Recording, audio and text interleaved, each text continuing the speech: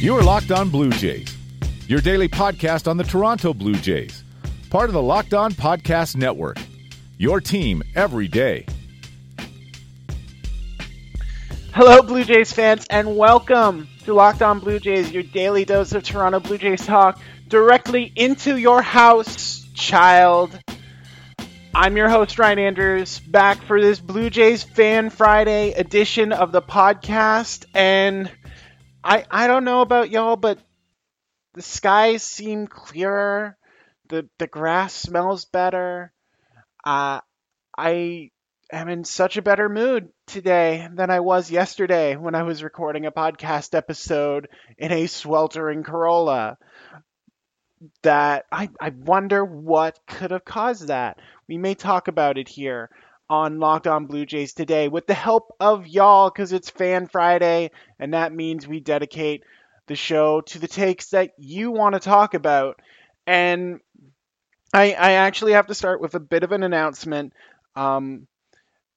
Yesterday, because I was expecting the worst out of another Blue Jays bullpen day, I put out a question to the masses. What song would you use to describe this Blue Jays season? And the response has been overwhelming, to be honest. I have an entire Big Shiny Tunes compilation worth of music to sort through, and I don't think I could get it all in like 15 minutes. So I think what we're going to do is next week, probably on Tuesday after the off day, we're going to dedicate an entire episode of Locked On Blue Jays to your song choices. I will have listened to all of them by then, because there are some that I have not heard of before and I want to be able to listen to before, I start commenting on song choices. So that's what I'm planning to do. I'm going to take the weekend. We'll probably use Monday to talk about the Seattle series as a whole. And then on Tuesday, we're going to dive into those. So thank you all so much for those suggestions. Keep them coming if you have them. I will be happy to try and slot them in on this massive playlist that is developing with the help of you, the fans. But we have to talk about the unlikely star of the Blue Jays' 7-3 victory over Seattle on Thursday night. And as I said on Twitter, I could not have picked this hero out of the lineup if you had given me a 1,000 chances with a lineup of 5. When the Blue Jays announced they were putting a couple arms on the roster for that bullpen day, one of them was expected, Ken Giles. He didn't get into the game last night. He hadn't pitched in 6 days, but still, it was good to see him added onto the roster. So he was expected. But then the other name, who literally no one knew, there were reporters. Hazel May had to double check her sources to make sure she had the name right when she got asked about it. John Gibbons didn't even know who the heck it was. He couldn't even pronounce his name before the game. All he knew is that he was supposed to go out there and eat 4 innings for this Blue Jays club. And that is when, after a Tyler Clippard start that everyone could have predicted how that would have went, allowing a 2-run home run to Nelson Cruz. But no, entering the game in the second inning is new Blue Jays folk hero Mike Hauschild. Or Hauschild. I've saw a lot of houses, but it's German, so it's Haas. But he entered into the second inning, and again, it was almost like a sacrificial lamb. He was a free agent off the street, cut by Houston 3 days ago, had a 4.88 ERA in 19 starts with Fresno this season. So that just says everything right there when you're getting cut from Fresno. But yeah, previous MLB experience was giving up a bunch of runs. And yeah, when he walked out there to face a daunting Mariners lineup. It was expected he was going to be, that sacrificial arm, asked to get 4 innings, and then lead the way for, your Jake Petrickas, your Brandon Comptons, and the like. And instead, what Mike Hochschild went out there and did was remarkable. He stymied the Mariners over 6 innings. Like, it had become such a foreign concept for a Blue Jays pitcher to go out there and throw multiple scoreless innings. Marcus Stroman had the last outing of 6 straight scoreless innings when he pitched against Baltimore, but those Orioles are not these Mariners. And Hochschild just went out there and he got into a little bit of trouble during it. He gave up 4 hits in those 6 innings, and a couple of them were back to back. So he did have a couple of trouble spots, but he was able to confidently pitch out of them and use a variety of pitches. Like they were talking during the broadcast about how he was able to kind of change his grip in his glove to add to that deception. So maybe the batter's not picking anything up immediately. But he has some nasty breaking stuff. Those back-to-back strikeouts he got of D. Gordon and Gene Segura in the fourth when Seattle had their biggest threat against him. To be able to dial it up like that and find the break on something to just absolutely put someone away. Both those balls ended up like at the ankles of D. Gordon and then the other batter's box of Gene Segura, but they couldn't even help it. They just assumed this guy was going to throw another strike, which is all he did in that game. And it's someone who, we talked about this with Sam Gaviglio earlier in the season, but he knows what he has, and he went out there and used it, and he just hammered that strike zone. And again, provided a much needed lift to a fan base that was at the point of despair. And when we get into our playlist next week, I think that point will be evident that this is a Blue Jays fan base that's seen a lot of sad times this year.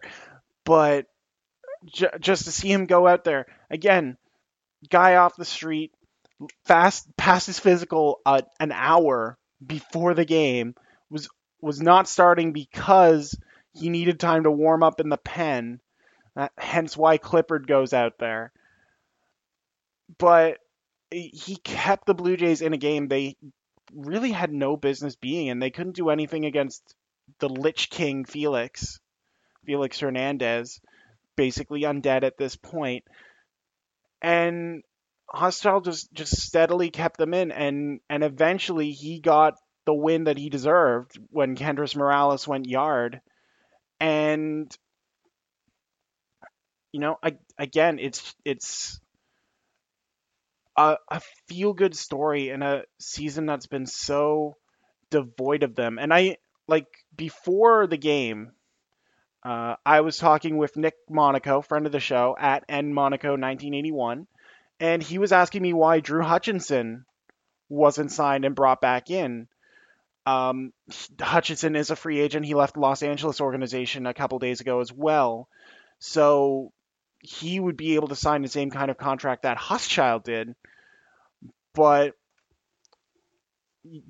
at this point, you have to credit the Blue Jays scouting department for being able to find something in Hochschild that they like. And again, Hochschild was going to go to AAA Buffalo to serve as depth there for a AAA team that desperately needs it when Nick Tepesh is going out and allowing 8 runs.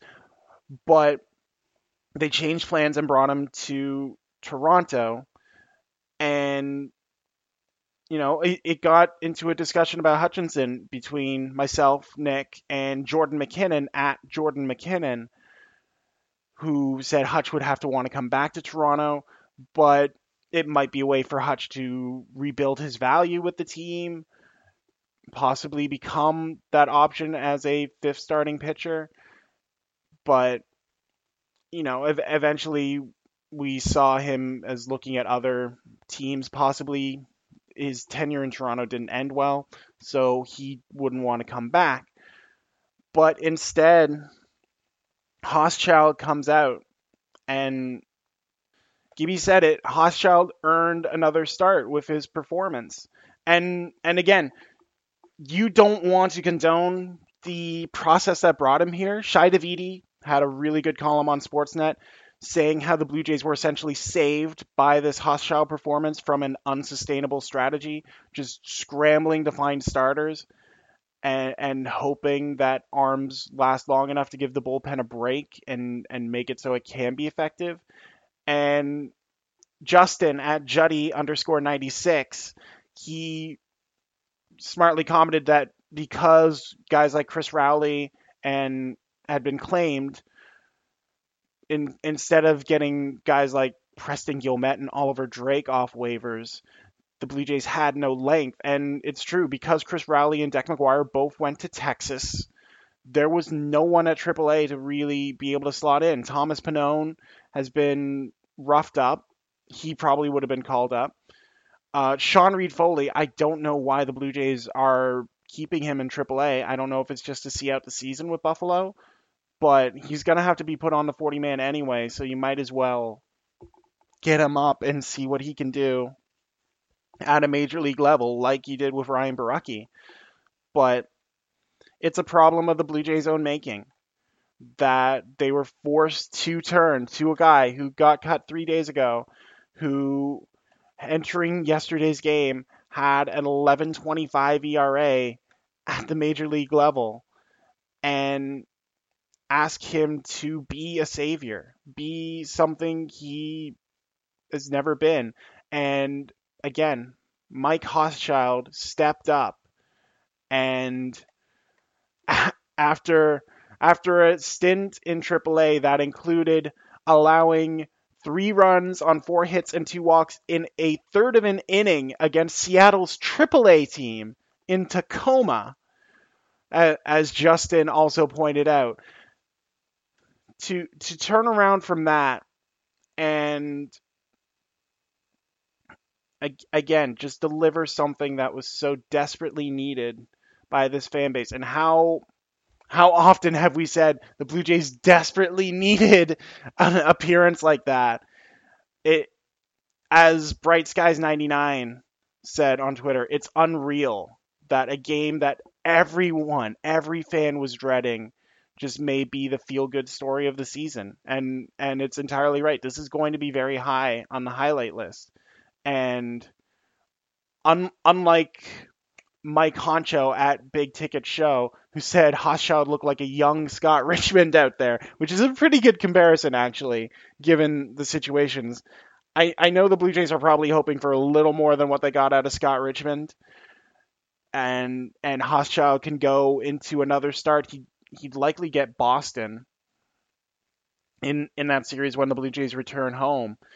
If Hochschild can go out and do the same thing against a Boston lineup and just, again, even hold them to 5 innings, that would be amazing. And it would be like, I saw the metaphor online that it was like finding a $20 bill on the street. So I'm thrilled with what it is. And again, it gives me hope for the rest of the series. We're going to see the same guys in the rest of the series. Marco Estrada, Ryan Borucki goes tonight, so hopefully he can do the same thing and finally get a win. But yeah, just a thank you to Mike Hochschild for providing a spot of light in a season that was looking increasingly dark. We'll talk about another bright spot that kind of got overlooked in last night's game right after this. Okay, I spent a lot of that first half praising Mike Hochschild, and again, that's why I knew we would have to push back the soundtrack episode, because we had to talk about Mike Hochschild. There's no way that could be avoided, and I want to give you, the fans, the time to really appreciate the music choices. So I think I made the right choice after talking about Hochschild as long as I did.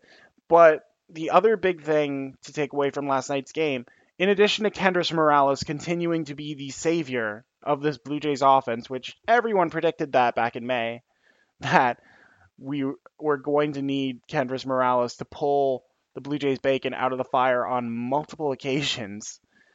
But no, last night featured a great performance at the plate from Teoscar Hernandez, and that's something we have not been able to say in a while with Teoscar because he's just been he's looked lost at the plate at times, just swinging at everything, trying to use that power, trying to hit those home runs, and they just have not been coming lately. Uh, Last night he had a 4-for-4 game with 3 doubles and a single. First time that's been done by a Blue Jay in almost 6 years.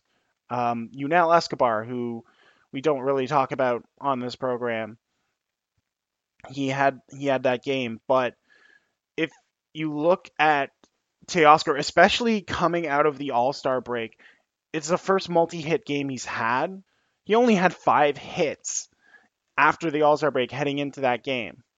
So Teoscar needed an effort like that to show he wasn't regressing to that guy who just became so swing happy, because the strikeouts were really starting to pile up, and you had to wonder if Teoscar needed that kind of reset that Devin Travis got earlier this season. Maybe just a short stint in Buffalo, keep Dwight Smith Jr. up, and let Teoscar rediscover himself. So for him to go out tonight, and granted, 2018 Felix Hernandez, pretty good pitcher to find your mojo against. The way he was just knocking him around the park, but he hit up that Mariners bullpen too.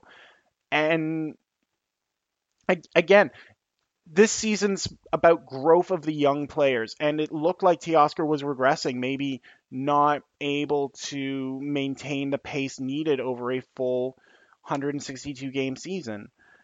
But Teoscar was patient at the plate. He waited for his pitches and was able to do damage with them. He only scored once, but that's all he needed to do. And it bodes well for the Blue Jays moving forward, because Teoscar's struggles were a part of that dark time because they were getting absolutely no production out of his slot in the order. And Teoscar's a top of the order or middle of the order hitter, depending on how Gibby's feeling on any given day. So, again, just seeing Teoscar go in there confidently in every at bat, it was buoying. It was a nice thing to see. And again, Morales was the hero of the day with that home run. And I may or may not have gotten excited enough to quote Cher because of it. But this Blue Jays offense needs to improve as a whole to get that kind of consistent hitting. I tried to think of a more nuanced word, but they need to hit. And Teoscar hit last night. Now, will he be able to continue that moving forward? Will he be able to hit some of the other Mariners starters? Marco Gonzalez is a pitcher today. He's a lefty, so we won't likely see Granderson, and there will likely be a move made to get another bat in the lineup. I know they talked about activating Kevin Pillar during this series, so he might come in, and one of these extra pitchers they were carrying might be sent down. Not Hochschild. He's going to be starting against Boston at this point, but one of the other guys who got called up, Brandon Compton, might lose his spot because of this, and he's an easy target to DFA. I don't believe he has options because he started his career in 2013, but in any case, that's likely the path that the Blue Jays will go to get that extra bat, rather than recalling Anthony Alford. So, or Billy McKinney. Billy McKinney's also on the 40-man as well, so he could come up. But I think the Blue Jays want to keep him at AAA for the rest of the season so he gets those regular at-bats. But, yeah, last night was reaffirming after just a miserable series against Oakland, and even the series against Chicago wasn't great, but it came off a miserable series against Minnesota, and you just looked for something to hold on to, and the Blue Jays provided that last night, and for that I thank them. And as always, I thank you, the fans, for listening to what I have to say on this podcast. Again, thank you so much to everyone who sent in comments. Thank you to everyone who sent in songs. I'm still getting song suggestions sent in as I'm recording this podcast. So thank you all so much for continuing to do that. And thank you to everyone who sent their comments in on the Blue Jays last night. Thank you to Mike Honcho. Thank you to Lucky Stars, who's at Bright Skies 99. Thank you to Nick. Thank you to Jordan. And thank you to Justin for all contributing to what makes this Blue Jays season very bearable, is being able to talk to everyone across the world who is following this team. One of our song submissions was actually sent by a fan in Australia, which makes me appreciate the kind of reach that a random person in Nova Scotia can have in this day and age. So thank you all so much for your contributions, and look forward to that Tuesday episode where we go through all. We'll record store it and try and rearrange that mixtape and get that playlist out. So again, thank you all for listening to this episode of Locked On Blue Jays. I've been your host, Ryan Andrews. Thank you so much, and y'all take care.